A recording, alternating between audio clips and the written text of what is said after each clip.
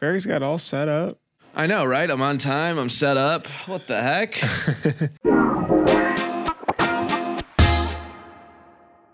Hey, print hustlers, welcome back to the Printavo Print Hustlers podcast. Thanks so much for listening. We got Mr. Andrew Montaigne out of All Counting Apparel today as our very special guest. We've got Mr. Stephen Farrig hanging out. This is a really cool story. Andrew actually bought a shop that's bigger than his, almost double the size. And he was talking about all the ups and the downs and the sidewayses and the there's just a lot there. So pretty cool episode. But real quick, we've got some awesome sponsors just to share for everybody to check out. First up, GraphX Source. GraphX Source is helping so many shops with high quality production ready art and dedicated staffing solutions for decorators around the world. They work so heavily deep in Printavo. If you don't use them, give them a go. They handle SEPs, they handle digitizing, they can handle mock-ups, order entry. They are awesome. They've got teams everywhere to be able to help you, and they can make a measurable impact in your business. Second up, we've got Easy Way. You shouldn't be spending all day cleaning dirty screens. Easy Way's line of environmentally conscious chemicals will get the job done faster, more efficiently, and cost you a fraction of the cost per screen. Check out Easy Way for chemicals, either directly or through a distributor. They are awesome. Such a great, nice team, too. Multicraft. Have you heard of Multicraft_Daddy? Multicraft is a really neat distributor that if you need ink, supplies, or daddy, Multicraft screen printing and digital supplies for over 50 years are providing you with the top brands at competitive prices. And make sure to mention the Printavo podcast where you receive an extra 10% off your first order. Last but not least, Mr. Supercolor. Supercolor, the world's best heat transfer, is empowering professional printers, clothing brands, brokers, crafters, and shop owners to be able to do some pretty awesome decoration. Actually, that's what my wife was doing, some heat pressing at the beginning of the episode. They are super fast and super easy. Mention Printavo for 10% off. That's for the next couple months off your first order. Mention Printavo, or actually use the code Printavo and you'll be able to get 10% off. They have some really great high quality heat transfers. All right, let's jump into the episode. I don't have a native iPhone plugin, so I can't use my phone as my camera because my computer will explode. Yeah. So my dongle only sort of works. I don't know if you guys have the newer Macs where it's like you need a USB hub just to use it. I'm on a Dell here. I feel like I look like sepia here, but like the color's a little off. But I guess it's good, right? I mean, no, your colors look great. It's okay. Oh, you're on a Dell. What's that like? Well, we're using all the all-in-ones, so we're not using any Macs right now. All-in-ones. Are those like the? Gotcha. Mm-hmm. So even you use those? You didn't spoil yourself? No, yeah, we're all on the same page. I think initially we were using it because some of the software was only compatible with Dell's. I'm trying to think which ones. I want to say like the Wilcom software, some of the digitizing stuff, so they all had to utilize that. So I think we all just followed suit. I want to say there was one or two other things.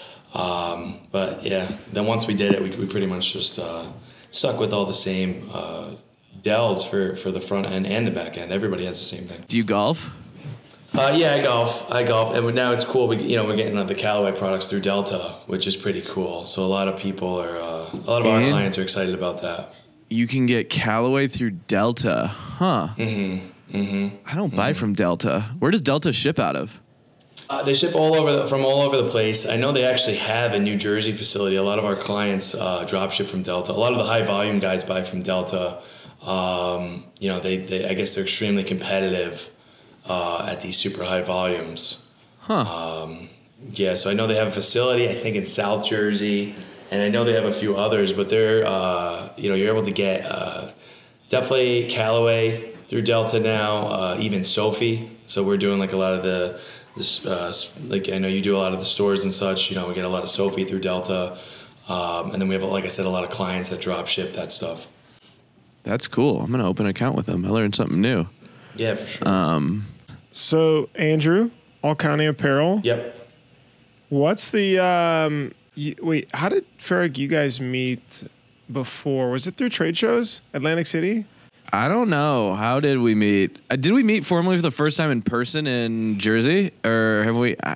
We first met, you know what, Steve, we first met actually at Print Hustlers in person, but I know you were doing a lot of interactions, I think, correct me if I'm wrong, but with Rich from our team, who kind of runs, he kind of runs the show in a lot of aspects, and he's been working a lot with, especially in the beginning, was working a lot with Neil with the PrintFlow app, so the Printavo extension, Bruce, right? So I think they were interacting a little bit, so... and then obviously I follow a lot of the videos and stuff, so I knew, you threw that, and then we connected in Chicago.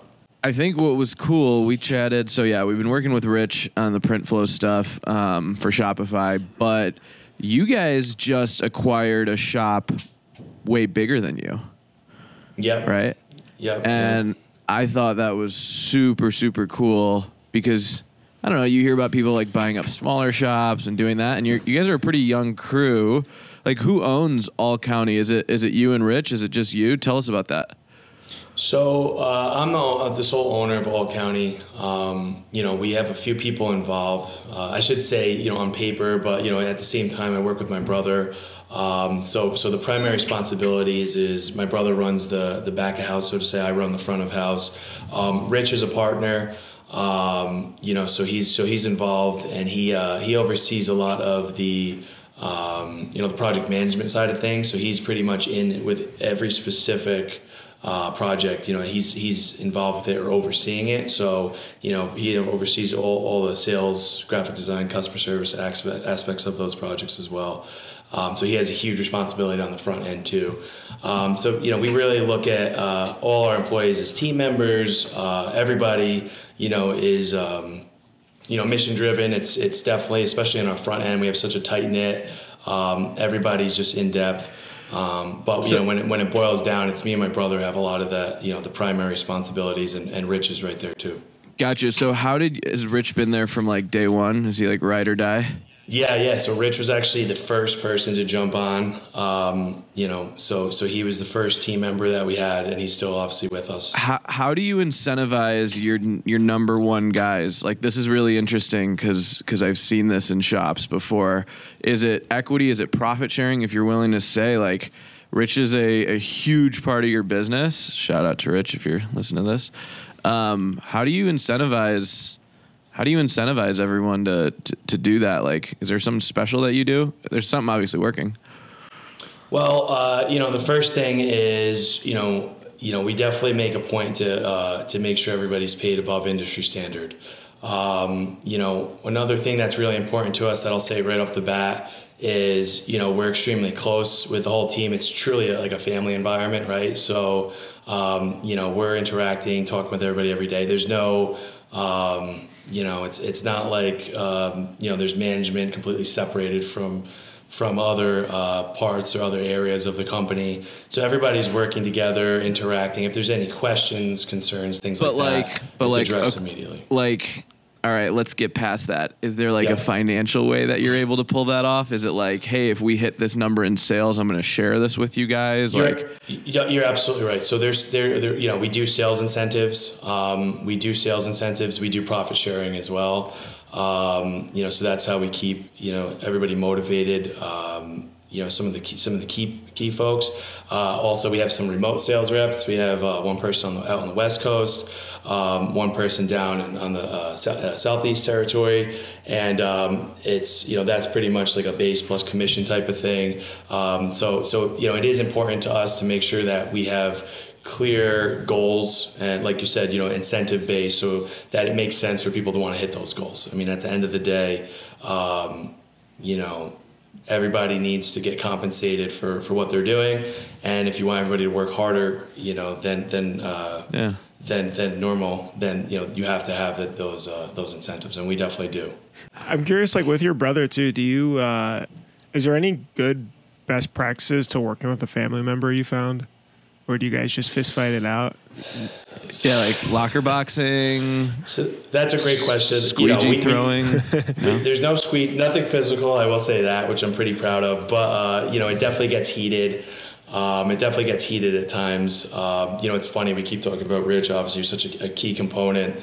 But even with him, and I could use him as an example, and some of our other, key team members, there is some back and forth, there is some fighting, but maybe fighting is the wrong word, because there's what we don't want, right, is a lot of beating around the bush for every issue. We don't want issues where they're not spoken about. So we like that environment where if there's a problem, it's brought up right away. And and maybe it feels a little hostile when it's first brought up, or it feels a little bit like shock and awe. But we'd rather just get it right on the table. Hey, this isn't working. This is a problem for me. I recognize this problem. This customer, what we're doing with them, it's not working for this client, whatever, and just address it instead of beating around the bush. So that dynamic, the same dynamic someone would have with a sibling, and that we certainly have. It's a good dynamic, I think, ultimately. So like Orange County Choppers, like you remember that show? Property Brothers. Did you watch that show before?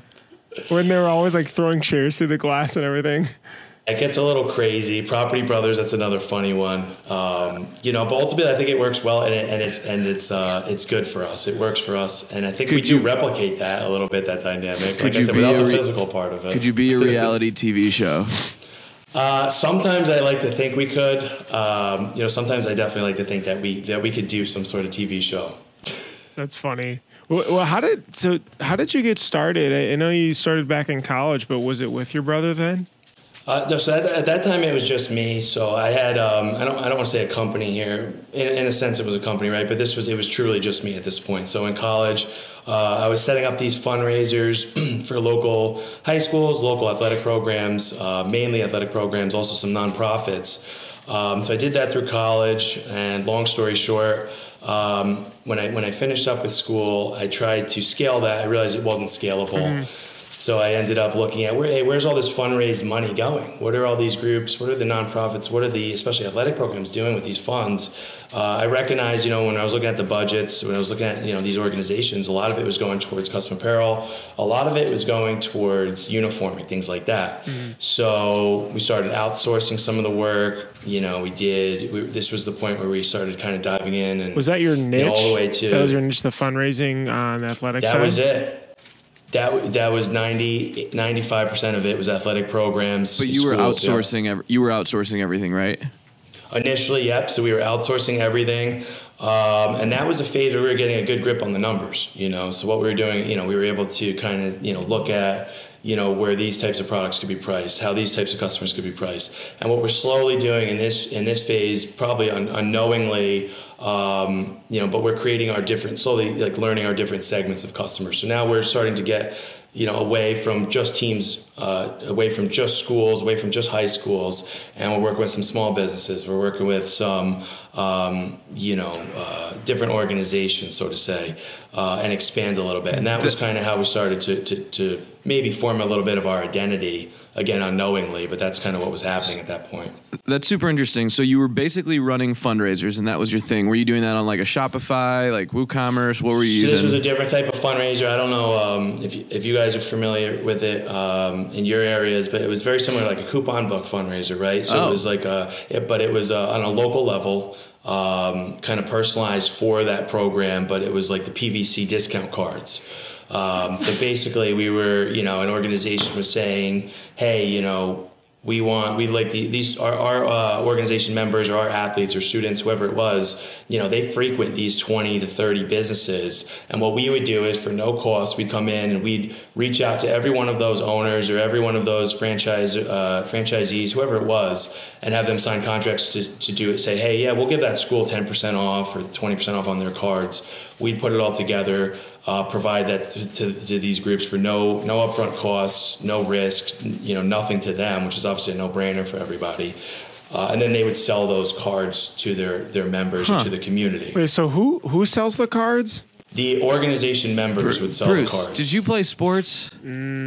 Like club, but not like a. But like, did you play high school sports? No, not part of the high school. It was club hockey. It was, but they didn't have coupon books. Yeah. Bruce went to an entitled North Suburb club thing where you have to sell coupon books outside of the freaking Jewel Osco that had all the businesses in there, and that's I won that contest every year. Is it still a thing? Do they still do that? They still do it. We do, believe it or not, we still actually do a handful of them, just through groups. Some of the groups we've been working with now, this will be the 8th year we were doing that. And so it's been cool. So some of the successful groups that have relied on that fundraiser for 8 or so years, we'll still set it up for them. Andrew, Bruce is like a coupon clipper. Like I do if love there was coupons. a reality TV show, like there is a few of them. he loves coupons. It's not He's as Facebook much groups. as the like dollars saved as much as the feeling when you see the dollars come off the register. Like CVS, I think is the best. Yeah. When it's like -1. Well, I'll tell you what, it was funny because I'm like you, Bruce. So I think it's especially when like these cards were reusable. Keep in mind, right? Yeah. So you could frequent these businesses every day, and if it was Dunkin' Donuts, obviously there's some people that might use that every day and get a free whatever or 15-20% off. Right. So I'm like you, I appreciate that. But what I realized was it was funny. There were people like us, and maybe there was people like Steven. I don't know, Steven, you didn't share your feedback yet, but there was people who didn't really they would just buy the cards just to support the program. They didn't really even care too much about the 5% or so, or the 10%. I stood outside of the grocery store selling them and would try to win the contest Okay, so for you the were school. into it, yep. And that was great. So we're talking about incentives for the employees. We did the same thing Coach for these. Ronconi, if you're listening to this, I won it every year. Coach Ronconi. I always sold the most coupon books. Bruce bought all of them. Chrisette's actually here. If you want to say hi to the podcast real quick. She was heat pressing in the background. I don't know if you heard the beep, beep, beep. I have to go to work, but here. Sorry. Chrisette could comment on Bruce's coupon clipping at some point. Yeah, see, the problem is, thing. especially with the CVS ones, you have to carry around all those long receipts and everything, and it becomes a mess. So it's whenever I have them, but it definitely feels good. But sorry, okay, I digress. So the fundraising was really big. That helped grow it. When did you decide I want to go full time on this? So maybe about 6 to 8 months into outsourcing it, I started to get a good grip on the numbers, and I guess this is kind of a common story, but then all of a sudden we're, in the industry, so to say. I hear this a lot, even on some of your podcasts with some folks, but, all of a sudden we're filling up, a shop with work, and maybe now we're filling up 2 shops and we're just sending so much volume. And we're playing the game of telephone with some things, just trying to communicate the customer's requirements and getting the physical goods back and forth. You know what I mean? So we're playing that game. So ultimately we did just take a jump and it felt very sudden, but within like a 3-week period, I kid you not, we actually ended up buying an entire screen printing shop, just their machinery that we ultimately initiated contact with on eBay. They were selling it on eBay. Where were you at revenue-wise to feel comfortable enough to do that? To be completely honest, as far as for the apparel goes, I don't even know at that point, because keep in mind our core, and at this point also keep in mind it's truly just me at this point. My brother's involved a little bit, so this is still super early stages here. Yeah. But we're also still doing these fundraising cards. We're still doing them a little bit, but it's a little bit of this, a little bit of that. But at the end of the day, those cards are still the core. We don't know we're about to take a jump into apparel, a completely shapeshift. So this was early. Like, how long ago was that? That was. So that was just over 4 years ago, 5 years ago, maybe 5 years ago, where we started doing the outsourcing. Yeah, pretty recent. Got you. So you're jumping into merch. When do you feel like when did you buy equipment? How many years ago was that? So that was that same time we bought the equipment. Pretty much we took that leap. So like this 3-week period, so to say, maybe a month period, where we took a big leap. So we bought that equipment from. We initiated contact with the group that had everything listed on eBay. That was Michael Klein from Derby, Connecticut. He owns On Time Screen Printing with his partner Brett, and I was talking to him, and he was a super nice guy. So basically, not only did we buy the machinery, but we did business there with some great guys who were just helped us A to Z. How we're gonna there for questions. How we're gonna use everything. What does this do? What does that do? Because we were outsourcing stuff, but we still had no idea how to utilize this equipment. We had no idea pretty much anything. I mean, we're still, ink and we're still paint instead of ink. We're like, We're just not there. But we know we got something. We know we like it.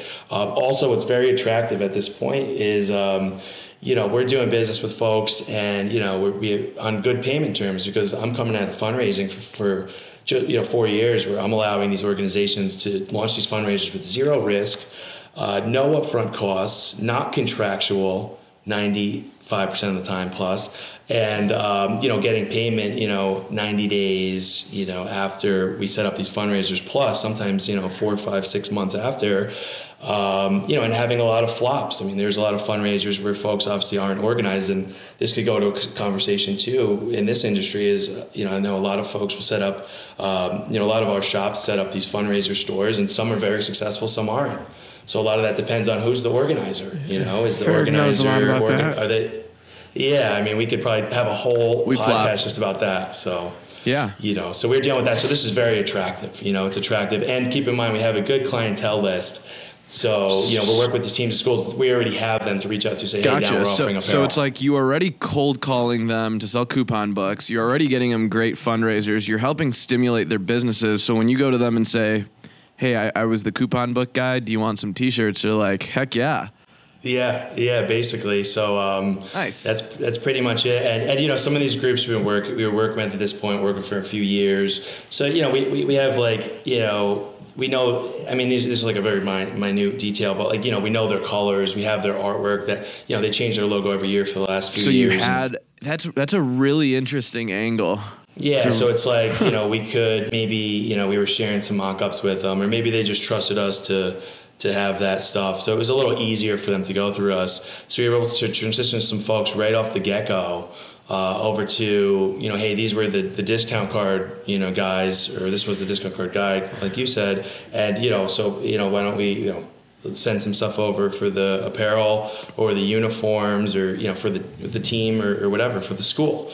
So it was kind of a no-brainer, and that's kind of how it fell into place there. But then we did take that jump, and like I said, we took a lot of equipment. We took 2 automatics. Holy cow! So you went from total brokering out. No, yeah, I'm not joking here. Yeah, that 3-week period, this was a full shop. So that's a fast learning. How old were you? This was a full shop. How old were you? At that point, Steven, I was, I must have been 21 or 20. I mean, maybe it would have been 22 at that point, I think. Yeah, it's a fast learning curve. And when I did that, and I just dove right into it. So T-Swift year, you bought 2 autos, knew nothing about printing. We bought 2 autos, and we took everything with it. So me and my brother, we took probably together, and there was a lot of ancillary equipment.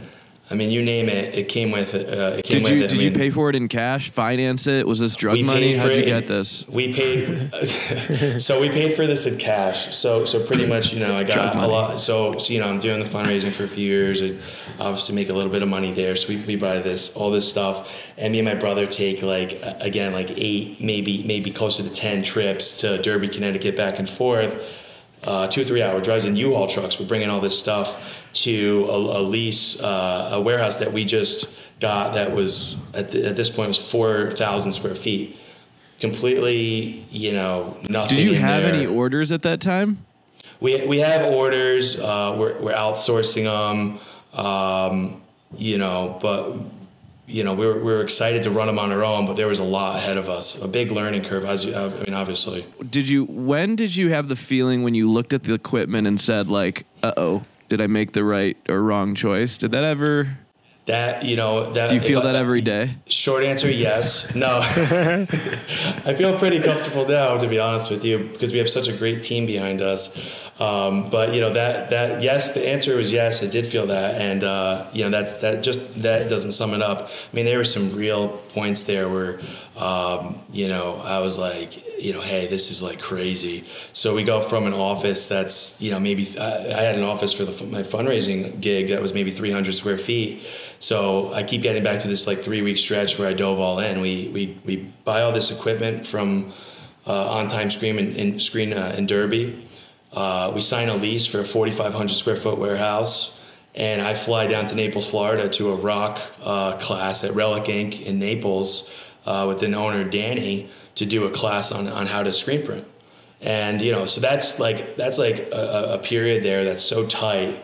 And, there's a lot of stress there, but I'm extremely optimistic. It was more so after that for a few months where I'm like, hey, what am I doing? I mean, there's some points there where I'm in this 4,500 square foot warehouse by myself, and I'm saying to myself, there are some thoughts there, what's going on? Is this the right move?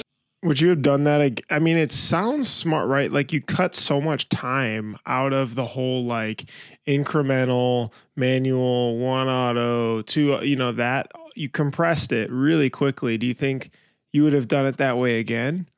That's a good question.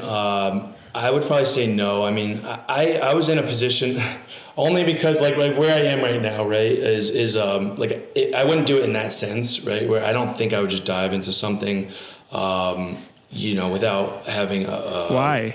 More of a plan. I think at that point, so keep in mind I'm like 22 years old, right? So I'm ready to dive into something like full speed ahead times 5, so I'm ready to go. So as soon as I signed up for that class in Naples, that was a class that was like the next day or 2 days after. So I go right down there or whatever it was, and I'm ready to go. And I sign this lease. I have no business signing in one spot, in one sense rather. And we're just ready to go. And my brother's ready to help, but he's in college at this time. So how much younger is he? He's 3 years younger, so he was at Lafayette. He's playing football, so he can't. So you have a 19-year-old come brother. back. Yeah, so he couldn't come. So he couldn't like just come back every day or every weekend, And there's no Rich at this point, Steve. So there's some periods there, and there's definitely some rough periods there. Wow, that's when I bought into campus sportswear at the same time. So I graduated. I took that leap right away. And I remember the first 6 months, there were some like, moments where I'm like, I'm in business with people. I don't know what I'm doing. Are you sure? Yeah. Should I have done this? But I think someone tells me this, like, if not now, then when? If you weren't stupid enough to make that leap, you would have never made that leap. So like that foolishness that we have of like hopped on a plane, did it for 3 weeks, like that's the crazy in entrepreneurship that they don't define, right? There's always that point, right? Like Bruce, when you quit your job and went full bore Printavo, like I remember that text. You're like, I'm doing it. Yeah, I mean that's a huge step. I almost wonder if the age also helps because you're naive to a lot of stuff. Like it's funny. Like I think about things now, and or somebody will ask me about starting something or. And I'll think it through, but I overthink it so much because it's like, okay, so you got to do this and you need to hire this and you got to do that and this and this. And you almost like work your way out because you've seen the last 10 years and like what you need to be able to continue to grow. But when you start, you don't think about that. You're literally thinking about like tomorrow and just making it work. And I think that's the mentality that pushes people forward, not the overthinking aspect, but wow. So then Andrew, you let the plastisol get to your head a little bit and you decided to acquire another shop. Yeah. So wait. So this is the whole thing. So Steven reached out and was like, Andrew bought a shop bigger than him. That's the preface. How did this come to happen? This deal came because we were at a point where we kind of wanted to do a leapfrog, right? So let's fast forward to where we are now. We have those people. My brother's here; he's full time. We have Rich, and Rich is beyond full time, and we have so many other people who are just essential on the front end.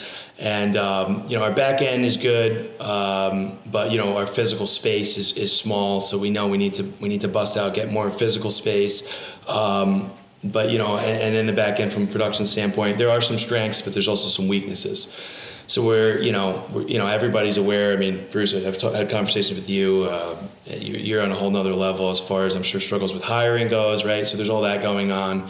And so, me and my brother, it's just chit chat, but we're saying maybe there's, another shop that, we could find that's not doing so well, didn't fare so well during COVID, or maybe there's just someone out there, for whatever reason, maybe we could just keep our eyes open, and, so we're keeping our eyes open. We find some smaller shops. Some of these numbers are just not realistic. The companies weren't, ever built with scalability in mind and such. And one day, we're just one of our technicians, Mohammed, who's real prominent on the East Coast here to service M&R machines. His company, Mosin Services, is the best in the area on the East Coast here, like I said. And we're just kind of talking to him, just BSing with him about hey, we're looking at other places, but things just nothing's really made sense so far.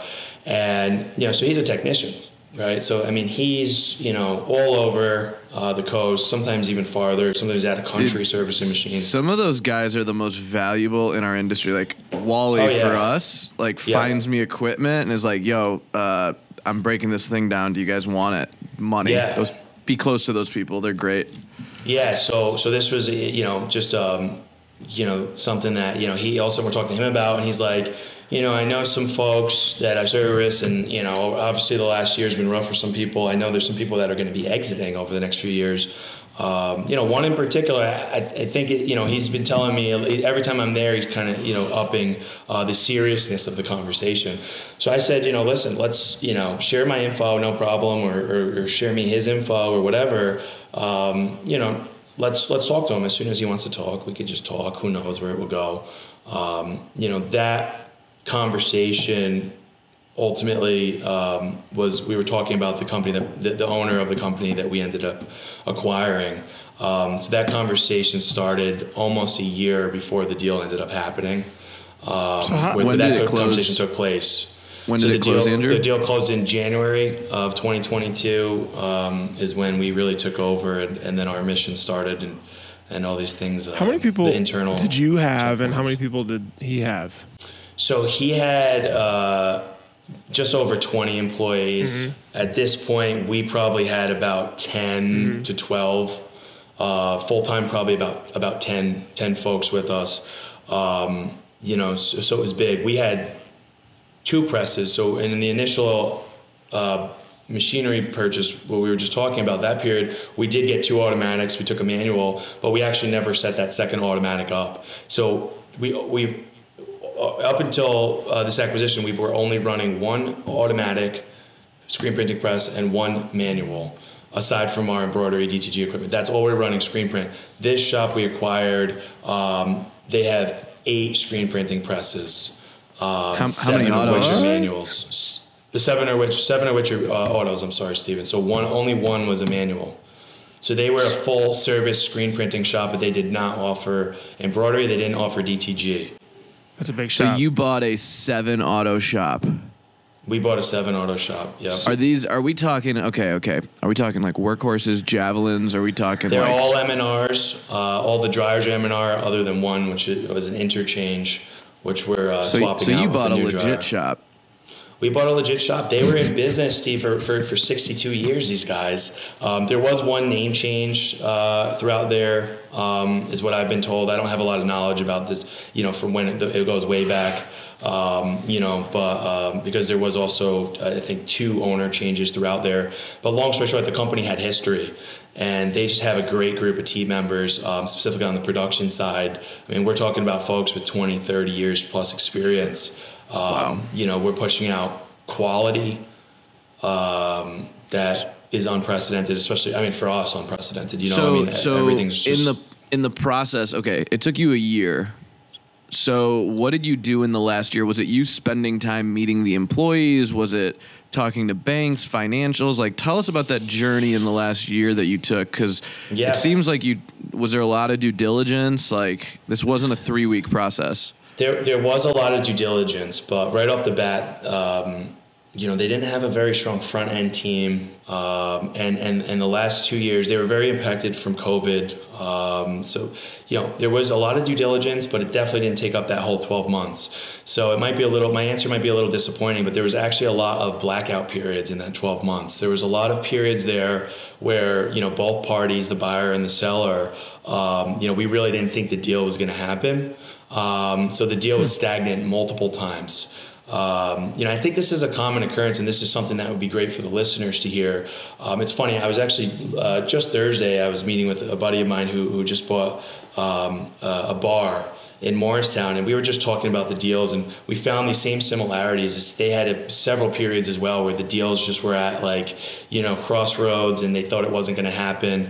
So I think the lesson learned from this, at least in my experience, I could say the lesson learned from this is, when you find the deal that makes sense, is it's definitely not worth rushing, right? You want to make sure that the buyer knows that you're very serious. If you actually are, but you definitely don't want to rush, because in our experience and my buddy's experience in a completely different industry, those blackout periods where there was no conversations, and those pessimistic, phases where everybody was kind of like, this is probably not going to happen, or maybe it was because of frustration, whatever it was, they ultimately ended up in both our instances, and obviously this might not always be the case, but to our favor in regards to the final sale price. So that was a very important lesson that we learned, and it's easier, now looking back at it. Obviously, when you're going through a deal and you want it to happen, it's very frustrating. But looking back, I could say that, and that's one of the very important lessons. Did you have an advisor, mentor, or someone that helped you do this? Because yeah, that's a great question. Yeah,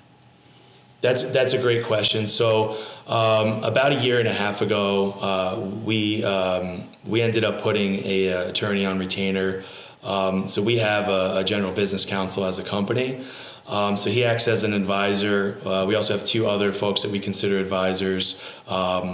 We call it kind of a board of advisors, but altogether it's three folks that kind of guide us on different things. The acquisition was just a great thing that made that all worthwhile. It made us really happy to have kind of formed that in the beginning at a point where we probably didn't need to have a general business counsel, and we probably didn't need to have these two other people that But there's a vote of confidence there. They're there to help you, right? No, there is.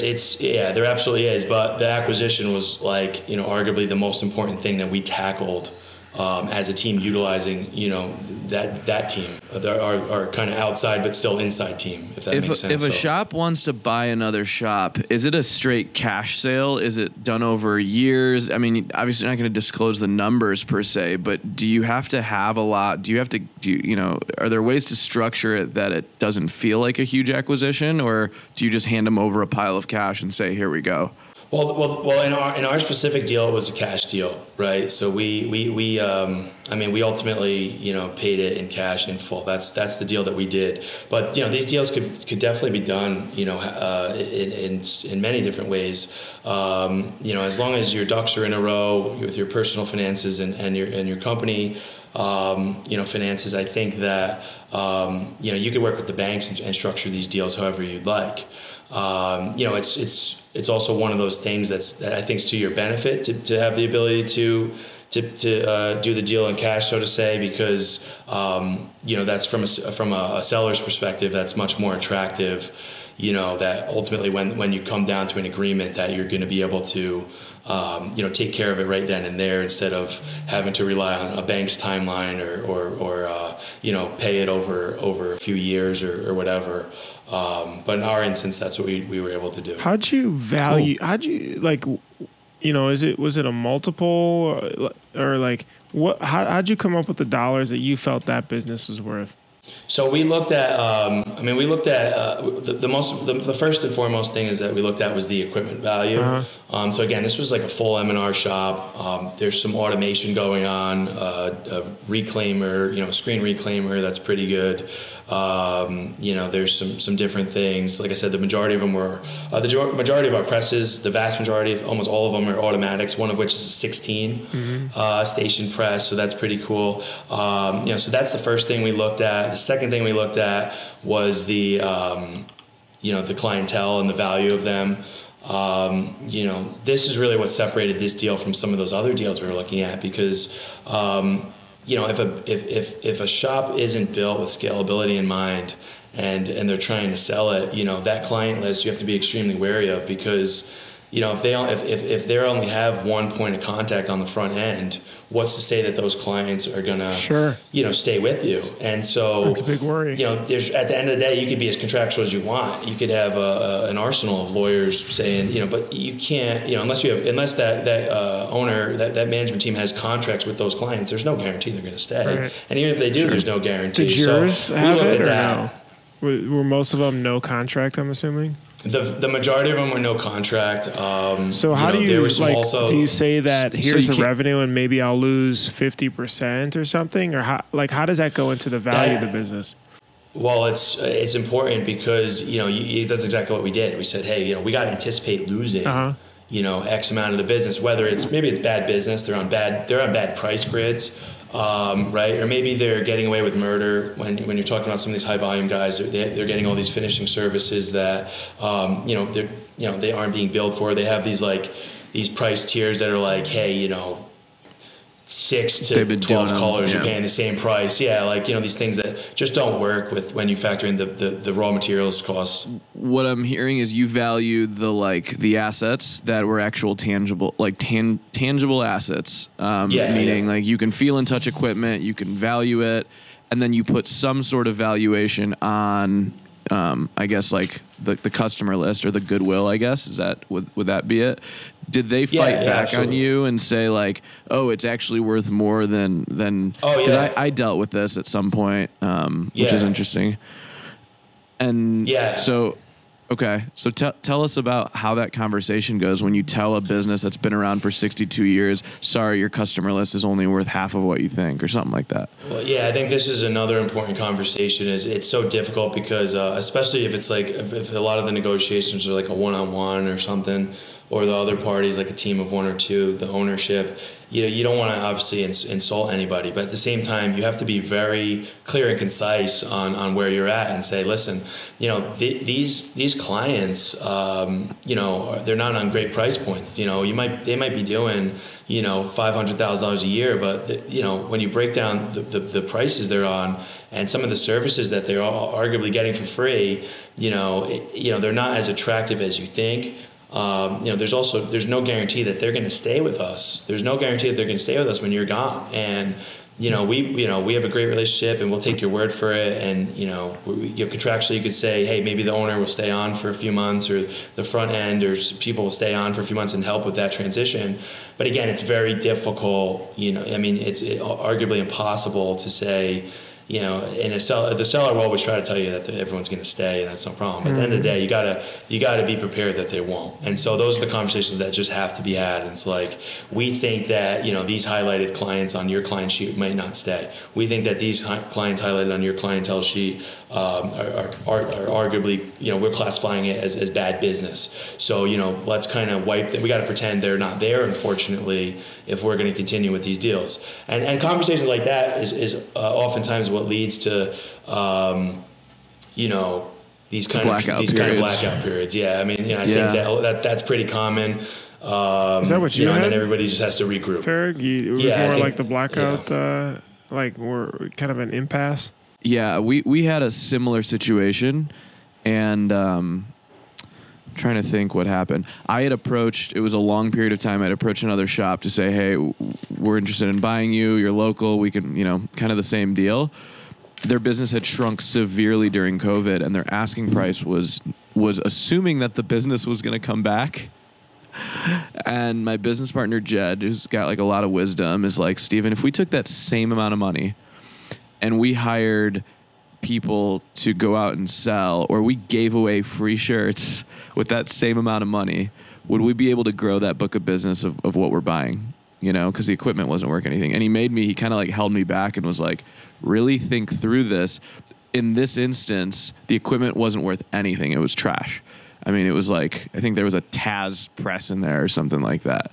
So it wasn't worth anything to us. And I really had to think and say, if I took that same amount of money and invested it into Campus Inc., would we grow the same amount? I guess did you think about that and say, okay, here's the number.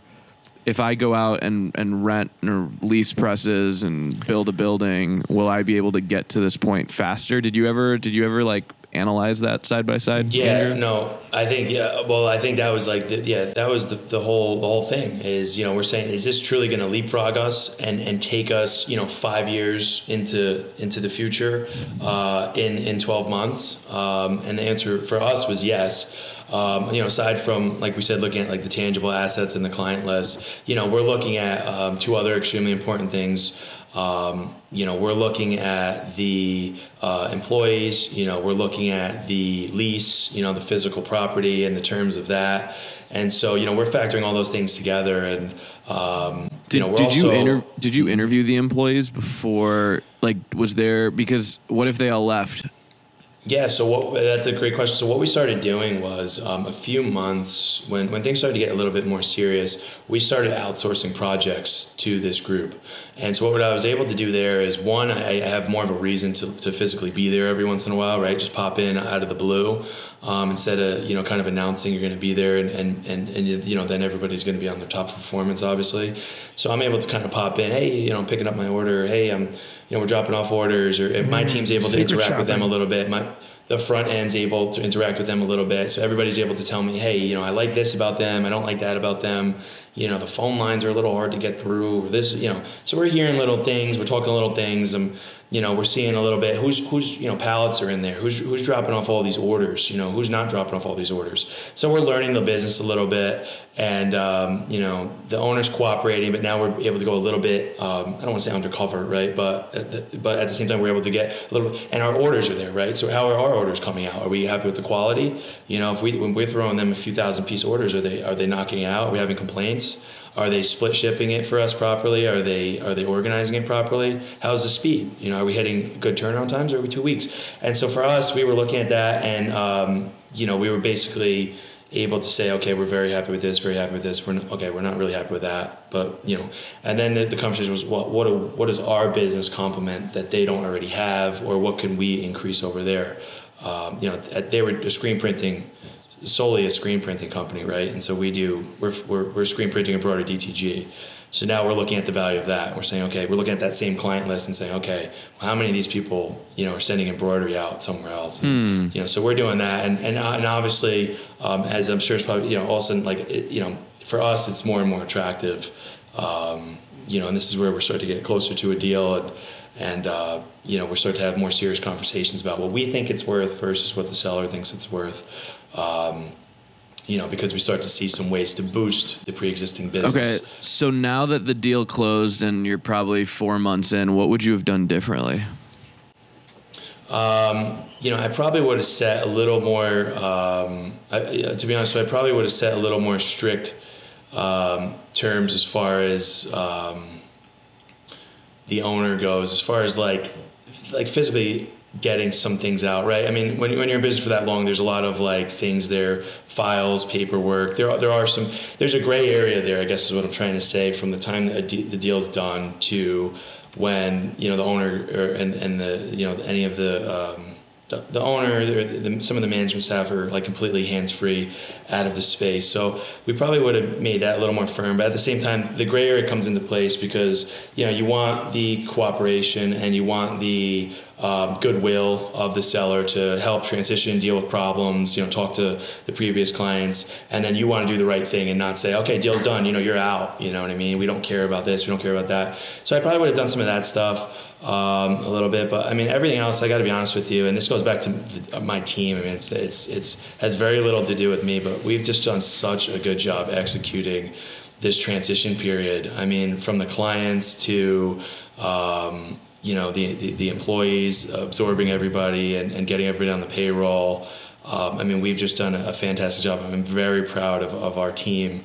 The artwork, utilizing new machines for periods while we were, moving things from location A to location B, all around. I mean, it's, and then the front end, talking to all these new clients that are on completely different pricing grids because they're, it's all high volume clientele, dropping off, we're in a whole different ball game. It's, pallets and large volume. Did the amount of customers that you anticipated to stay actually stay? Was it more or less?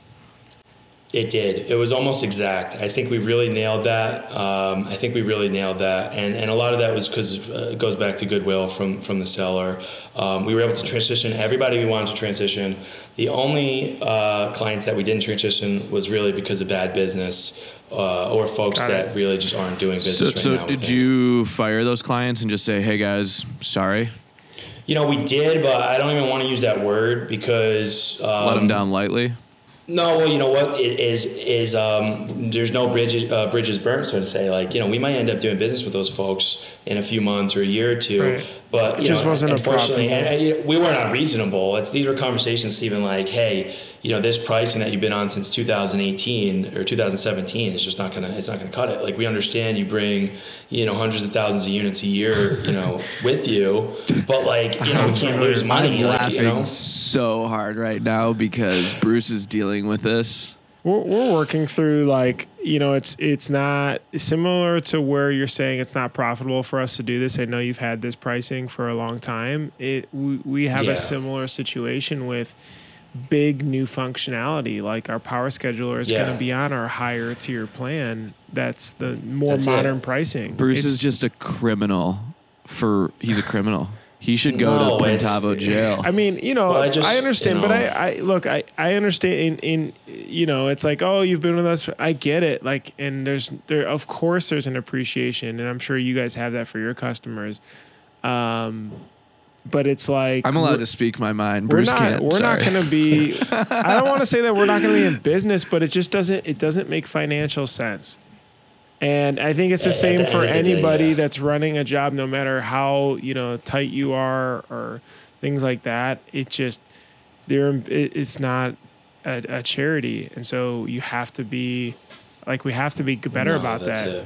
But anyway, I mean, it's funny because right when you said that, I was like exactly thinking about what we're going through. Andrew, did those clients just go on the forums and just blast you? The local Reddit in New Jersey, like. Well, luckily we don't have an all county official Facebook group. So you have an all county unofficial Facebook group? Unofficial. I'm sorry. I got to join that one. Luckily we don't even have one. But because if we did, I don't know how we deal with it. I give you a lot of credit, Bruce, especially in your field. I mean, and I know we've spoken about this, but and Steve, I mean, it is laughable. I have to be honest with you, without going a little too deep in it. But from a hiring perspective, the expenses, Bruce, that I'm sure you have to deal with. I mean, it makes what I'm talking about in our industry, when we're talking about like the costs of ink, and it makes it look like peanuts. I mean, you're in a whole different competitive field from a development perspective, and I will say that as a user for Printavo since we started. Since right when I said that, I keep going back to this like 3-week all-in period. We made the decision in that 3-week period to use Printavo, and it was the best decision we ever made. And so we appreciate, and we've seen the development in the product, and the different kind of side products or extensions, different functionalities of it to date. And thank God, it was the best decision we ever made.